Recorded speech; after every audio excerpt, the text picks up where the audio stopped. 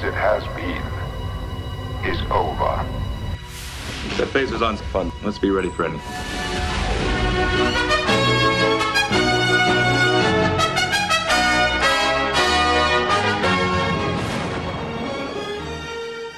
Welcome to Set Phasers to Fun. I'm Charlie Fonville. And I'm Megan Gogarty. Here we are, episode number 2, Megan. We've made it. It's the success and response of episode 1 has been overwhelming. We did get canceled. We're back, like it or not. What are we going to talk about today, Megan? I thought that we would have fun talking about actors and cameos on the show that we recognize from other projects. And we're like, oh, it's that guy. My favorite, Lieutenant Barclay, Dwight Schultz. Oh, Dwight Schultz. Mad Dog Murdoch. I had the hugest crush on Howlin' Mad Murdoch as a child. Really? Huge. Oh, huge. Way bigger than Face. And in fact, I think that my early crush on Howlin' Mad Murdoch from the A-Team set the trajectory of all future pop culture crushes I would have. Like, my whole life. Who'd you move on to? If there was ever, like, the nerdy, funny one, like, that's the one I'm going to latch on to. And it started with Howlin' Mad Murdoch. So then when he appears as Lieutenant Reginald Barclay, I was like, oh, there, look at him. He's just as awkward as me, only he has a holoddiction. Lieutenant Broccoli, they called him. I know it. It was sad. It was sad. He is like the deviation because everybody else is like good at their jobs, which I guess he kind of is. But, you know, he's like the Barclay, get it together. Well, and then he comes back in another episode where he gets, his brain gets hijacked by the alien and he becomes super smart. Yep. They make a wonderful reference, like, Geordi's like, oh, you're one of my best engineers, Reg. Of course I want you on this mission. And that made me feel really good inside. I was like, see, he is good at his job. If he would just get over his crippling social anxiety, he could actually do something good. And not have weird sex fantasies on the holodeck. Which everybody did, but... Oh, God. He was the one who got caught. Lock the door is what yes. is the big advice. Computer, run Barclay Program 15. I am the goddess of empathy. Cast off your inhibitions. Apparently, Dwight Schultz has grown up to be a conservative radio host. Oh, no. Which I discovered. I know. It was a real boner shrinker to find out that your childhood crush is growing up to be a conservative radio host. I recently watched the one where the Enterprise C comes back, and Christopher McDonald showing up. Shooter McGavin. Wow. He was the first. He wasn't the first officer. He was one of the guys from the old ship they sent back to their death. That's right. And he made out with Tasha. Well, somebody had to, so he did it. Here's my favorite. He was a character actor, and when I first saw him on Next Generation, like, it didn't register. But then later, Harry Grainer, he was in the Tin Man, right? He plays the empath. But then later, he becomes the mayor on Buffy the Vampire Slayer. So then when I go back and watch Next Generation, I'm like, oh, the empath who makes friends with the alien life form is really the mayor from Buffy. And it just filled me with such joy. Like, he's all young and empathetic and sweet and not villainous. Oh, and it's just like, I know where you're going. I know your future as an actor is to be maybe the very best villain on Buffy the Vampire Slayer. The weird one that I didn't remember was David Ogden Stiers from MASH showed up. He fell in love with Counselor Troy's mom. Yes. And then he had to go kill himself because he turned 60 or something. Is that the one where Michelle Forbes was his daughter, who then who's like, why aren't you killing yourself? Be a man and kill yourself. I think that's right. And then she comes back later as Ensign Rowe, and we're all like, no, you weren't the mean daughter before. Now you have exciting eyebrows. She was the other captain. Remember when they're flying around and they find the other Battlestar? And she's this sort of ass-kicking captain who then, like, gets evil. Yeah, she, like, steals everything. She steals resources so they can continue. It's the eyebrows of destiny. Mean Daughter was just the beginning. I love that they bring her back for Ensign Rowe. And here's the other thing I love, is they're like, oh yeah, we can totally get away with it, bringing an actor in for another character. We can totally get away with it. And what's great about it is they totally did get away with it. My father taught me to cherish the resolution. I don't know how you have poisoned him to reject it. It's an obscene ritual. How dare you? How dare you criticize my way of life and my beliefs? Please. I'm going to sing the praises of BB New Earth. That was the one where Riker crashed. Riker crash lands on a planet and that they're trying to make first contact with but haven't yet. And he gets exposed as an alien.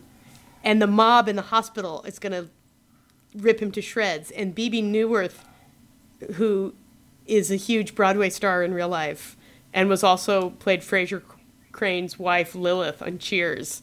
So she has this whole sort of following. She plays one of the hospital workers and she says, I will rescue you, but first you must make love to me. And it's just classic. So we know that Riker does make love to her, but what's wonderful is that he's an alien, so he gets to decide, like, what is, quote, lovemaking, unquote.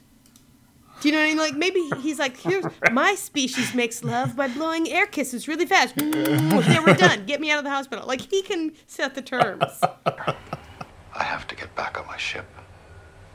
In space. I believe you. Now, will you help me? If you make love to me. What? I've always wanted to make love with an alien. The original cast, the original show guys, appeared quite a bit. I never liked that. I think I like that Scotty won the most. You're rolling your eyes. I am. I don't like it. The thing I liked the least was the... I think it was like maybe the first or second episode where Bones showed up. And he was 200 years old. And he kept calling Data boy.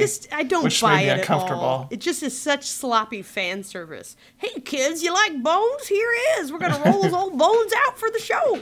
Ho, he's still alive because of nutrients. Like, I just don't buy it at all. It's just garbage. I gotta get me some of them nutrients. Right? At least when Spock comes back, like, Spock would be that old. So it doesn't strain credulity.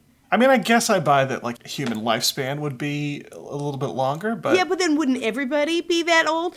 But no, he's the oldest. Like, he's the only one. He's 124, and he's gonna card out, and he's in that terrible old age makeup, and he's all, awful.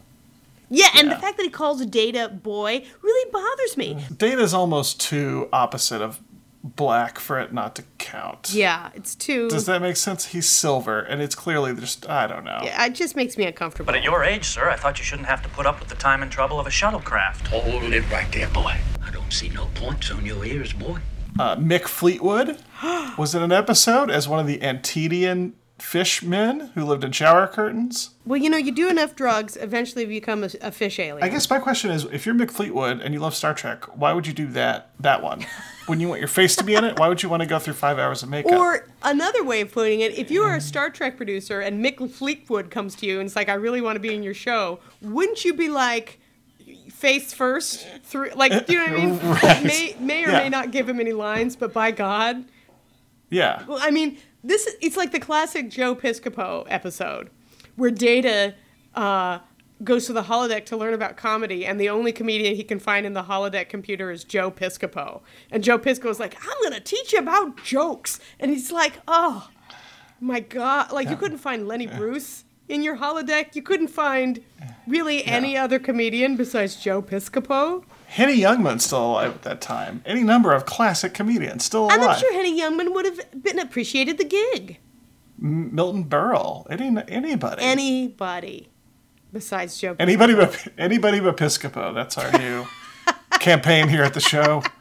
The other sad thing about it is I feel bad for Joe Piscopo because the comedian, the character that he played, couldn't actually tell any good jokes. Like, he doesn't have a single decent joke in that episode. And if I were Joe Piscopo, who I understand is a professional comedian, I might be like, let me punch up your script a little bit. But no, Joe Piscopo's like, works fine for me. Happy to tell this, quote, joke, unquote. It's your Studio 60 on the Sunset Strip thing. Yes. Where they had a non-comedy writer write the jokes. Yes. And the jokes weren't good. Jokes weren't good. Hashtag anybody but Piscopo. Anybody but Piscopo is right on.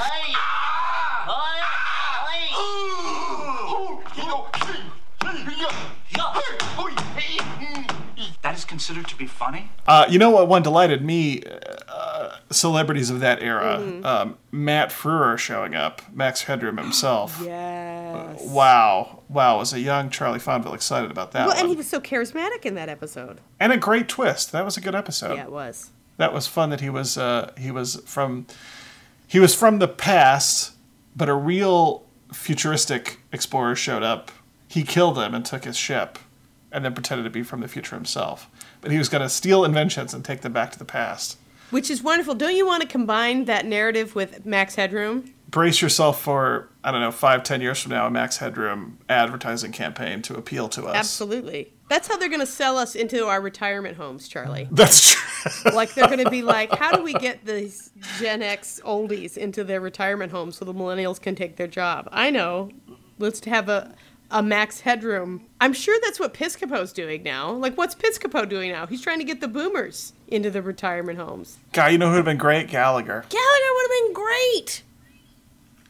There are so many comedians. You know what? Listen, this show was made in the late 80s when they're just coming off the comedy boom. They could have just sneezed and hit a comedian.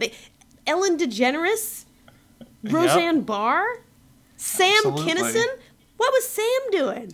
Throw him a job. He might have been dead. Bill Hicks? Bill Hicks! Can you imagine if Bill Hicks and Data had a conversation about comedy? It might go a little something like this. You never hear any positive stories about drugs, Data? Hashtag anybody but Piscopo. Anybody but Piscopo.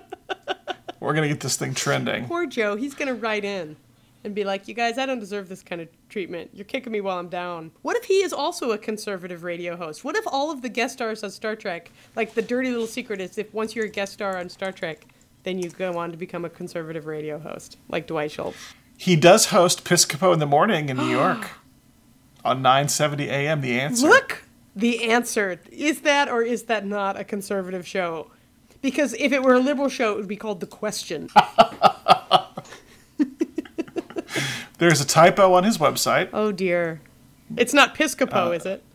No, it says there are no ordinary Joes, and there's an apostrophe in Joes. Oh, Joe. Joe. That's what's happening.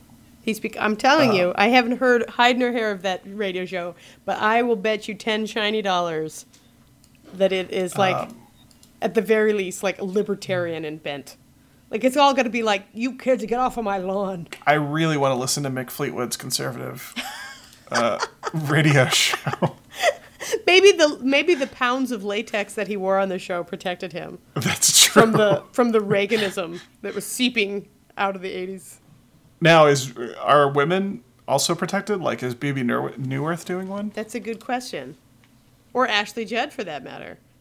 Ashley Judd made out with Will Wheaton, and so maybe that protected her a little bit. She and our friend Alexis have that in common. That's right. And it looks like you're wearing the famous... I am! Total coincidence, because I wear it all the time. I am wearing my Wesley Crusher hoodie. Listeners will remember from the first episode... I do have a Wesley Crusher hoodie that is a replica of the season 1 that I got from ThinkGeek, who should totally be sponsoring our podcast. They should really consider it. Shut up, Wesley. Joe Piscopo's wearing a hoodie on his website to look young, I guess. Oh, Joe, you're not fooling anybody, Joe. I don't want to just turn this into a rag on Joe Piscopo, but man, why did he have to be on our show? There's 2 problems with the Joe Piscopo. Problem 1 is Joe Piscopo and his life choices. But problem 2, and this is not Joe Piscopo's fault, because he's just a guy looking for a gig. But whoever was who cast Joe Piscopo as the quintessential 20th century American comedian has some explaining to do. I gotta guess the writers that was hilarious to them. Were they making a ploy? I mean, that was after he was on SNL, right? Yeah, I mean, maybe it's one of those things that on paper, I bet with the writers, they just wrote it. They're like, oh, we should get a comedian. They didn't maybe specify Piscopo. Like, I'm inventing a narrative now. Like, I have no idea. But let's say, like, I'm the writer of that episode, and I'm like, we'll get a comedian. And then you write it, and then someone's like, well, Piscopo's available. They would have been much better to go down to Central Casting and cast some Yahoo that nobody's ever heard of. God, George Burns was still alive, right? George Burns was still alive. He was hot. He just came off of Oh God Book 2. Get him on the show. What, you couldn't meet his quote? Come on, Star Trek. Now, according to the wiki here, it says, according to Joe Piscopo, he was allowed to improvise much of his own jokes which is worse. Oh, no. Joe, your star is falling in my sky. That's horrible. Well, it serves him right to become a conservative radio host. That's all conjecture, but I don't see how it could be wrong. Now, this is impossible. This is an impossible sentence to read. He was happily performing at casinos and clubs around the country, he said, when his pal Dr. Rock Positano, the foot doctor of the stars, suggested he consider getting into radio. No. I don't believe any of those words, including that the foot doctor to the stars part. Right. I wish to know what is funny. It's funny, I don't know. Tip O'Neill in a dress? Famke Johnson also. Yes, she was great. Yeah, she was the perfect mate. Yes, who you could imprint on. She would imprint on you, and then she would be yours forever. Like a baby duck. Or like in the Twilight books. If you catch a werewolf at the right time, the werewolf will imprint on you, and then the werewolf will be your perfect mate forever. I'm sure whoever wrote, whatever the name of the woman who wrote the Twilight books was a big Star Trek fan. And she was like, I'm going to take Famke Johnson, and I'm going to turn her into Taylor Lautner. A big MVP on the show, James Cromwell. Oh, yes. He was in multiple episodes. He was in multiple episodes. He was in the movie. He was in First Contact. What's fun is to imagine the character he played in First Contact, which was this like hippie groovy scientist from Earth, and the other character that I remember him from Next Gen, which is he was like the prime minister on the cleanest planet on Earth, right? Or not on Earth, but the cleanest planet in the universe. It was like super clean, and they all wore those exciting mock turtlenecks and their business unitards. Like, was that the one? That was the one where there were rebels, right? There was, yeah. They had sentenced him to death. Like the guy had escaped from the prison planet. Right. And they were like, but you're so unshaven, and we are so clean in our business unitards. I think our first two pieces of merch for the show are going to be business unitards and shirts that say anyone but Piscopo. We're going cross-platform marketing. You know how Facebook has their inter-Facebook advertisements? Like, right. Based on the things you post, they try to, target you. Facebook has been trying to sell me business yoga pants forever. I didn't know such a thing existed. Me neither, but Facebook wants me to really buy them. And I'm like, look, you just keep extending those all the way up to the shoulders and we'll talk. You know who else wore a business unitard? Who? Was Saul Rubinek. And that was a good one. Where he was like the collector. Yes, that's the one where he kidnaps Data. They thought Data had gotten blowed up, but he really was in his menagerie. And he had to put on the uniform. Put on the little costume. He's like, put on this costume or I'm gonna... Oh, he was so slimy in that. He would have been great. They should have cast him as the 20th century comedian. Anybody but Piscopo. Anybody but Piscopo. What we should do is go through a list of all of the guest stars who would have been a better 20th century comedian than Piscopo. Ashley Judd would have been a better comedian than Piscopo. Terry Hatcher. Terry Hatcher, you know she's got some comic chops. She would have been better than Piscopo. Kelsey Grammer. Kelsey Grammer would kill it. He would kill it. Also a conservative. This is what happens. If any production designers or anything are listening to the show, we would like to hear what you put in the sets and or the carpeting to turn everybody into a conservative radio host. We know that it was like Reagan dander that was floating around California at the time. Mr. Gorbachev, tear down this wall. Oh, Terry O'Quinn from Lost? Oh, sure. Walking around? Not in a wheelchair. Not in a wheelchair. Although that would have been great if he had been. That would have been a weird thing to be typecast. An able-bodied actor, yet typecast as someone who was in a wheelchair. I think I found the one person who guest starred on a Star Trek who was would be worse than Joe Piscopo. All right, let's hear it. As Joe Piscopo, and it's Andy Dick. Oh. He was in a Voyager episode. I don't know. Can you imagine if Andy Dick taught Data how to do comedy? Whoopi Goldberg would have been a better... God, you could do like a Winky thing where she went by Whoopi Goldberg briefly. Sure. In the 20th century. That would have been fantastic. Ugh. So many missed opportunities. That's probably my biggest heartbreak of the whole show. the missed opportunity that was the Piscopo casting. Should we do a fan reboot of that episode? See if we can get everybody back except for Piscopo. All right, it started. Guys, start your hashtags. If we get enough tweets, we'll do this. by enough would mean any. Right. If we get evidence that anyone is listening to this besides us, it's probably going to be Piscopo. He's going to write in and be like, these kids today is why we need to lower taxes. That's right. I'm going to go put a deposit down at the Staples Center. Sponsored by Dwight Schultz Conservative Radio Show. We'll make it a campaign event for Ashley Judd if she decides to run for something. Dr. Kelso from Scrubs was a scientist in an episode. That's Remember right. that guy? Ken Jenkins. They always had rogue scientists trying to destroy whatever they were working on. Was that when the nanites took over? That's right. Right. Again, Wesley Crusher screwing it up for everybody. Dr. Kelso wanted to genocide the nanites. And the nanites are all like, we feel. The nanites would have been better than Piscopo. What's the deal with carbon-based life forms? It's just some of their observational humor that they do. We meant no harm. We were exploring. Oh, and that Jerry Lewis impression. Ugh. Ugh. You know who would have been better than Joe Piscopo is the Sonia Gomez, who is the briefly appearing comedic character that just didn't work out. No, she's not funny at all. No. She just bumbles around. She does. She's like, oh, I'll never get it together. I'm so freaked out by the higher ups. Right. And Geordie's all like, hey, it's going to be fine. But that can't last because Geordie is the only awkward one in engineering. There can be only one, and it's Geordie. That's right. And who has an open, cup of coffee on the engineering? There aren't tables there. It's all workspace. Sure. You don't just set that on a touch screen. What are you thinking? That is such it's a contrivance, and I don't care for it. No, not at all. I do invite you to read my Instant Sonia Gomez fanfic novel series that I wrote. In it, she starts dating the holodeck's version of a 20th century comedian, and together they do unfunny things forever in time.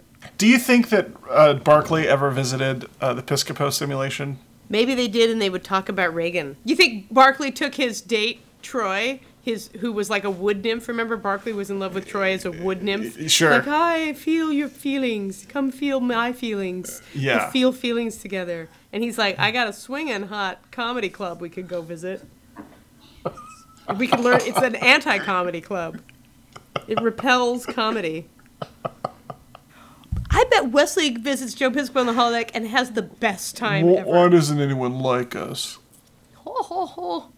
Now, a Jerry Lewis impression off between Piscopo and Crusher, I would watch that. Just for the sheer Crusherness of it. God. Poor Will Wheaton. Will Wheaton is awesome. As lame as Wesley Crusher is, Will Wheaton is fabulous in real life. He's totally awesome. Yeah, of course. He does awesome stuff, and he's really funny and thoughtful and smart. I'm a huge Will Wheaton fan. My friend, Hal Lublin, from I'm going to go ahead and call it our sister podcast, We Got This, which I think we're going to have a crossover episode. Fantastic. Where he and Mark Agliardi, another friend, they take one big question and answer it definitively, such as, do you put the toilet paper under or over, etc. Fantastic. But Hal Lublin has done some sketch work was on Will Wheaton's show. But has he made out with him? Because that's what we're really tracking. Find out next week. I recently read about Will Wheaton was talking about how much hairspray he had to use on that show, and how when he would take a shower, he would feel all run down his back. Oh. It was giving me serious 80s flashbacks. Sure. Well, I really miss my satellite bangs. Bangs in the shape of a satellite dish were extraordinary. I would like to see a photo of that. This has been episode 2 of Set Phasers to Fun. Thanks for listening.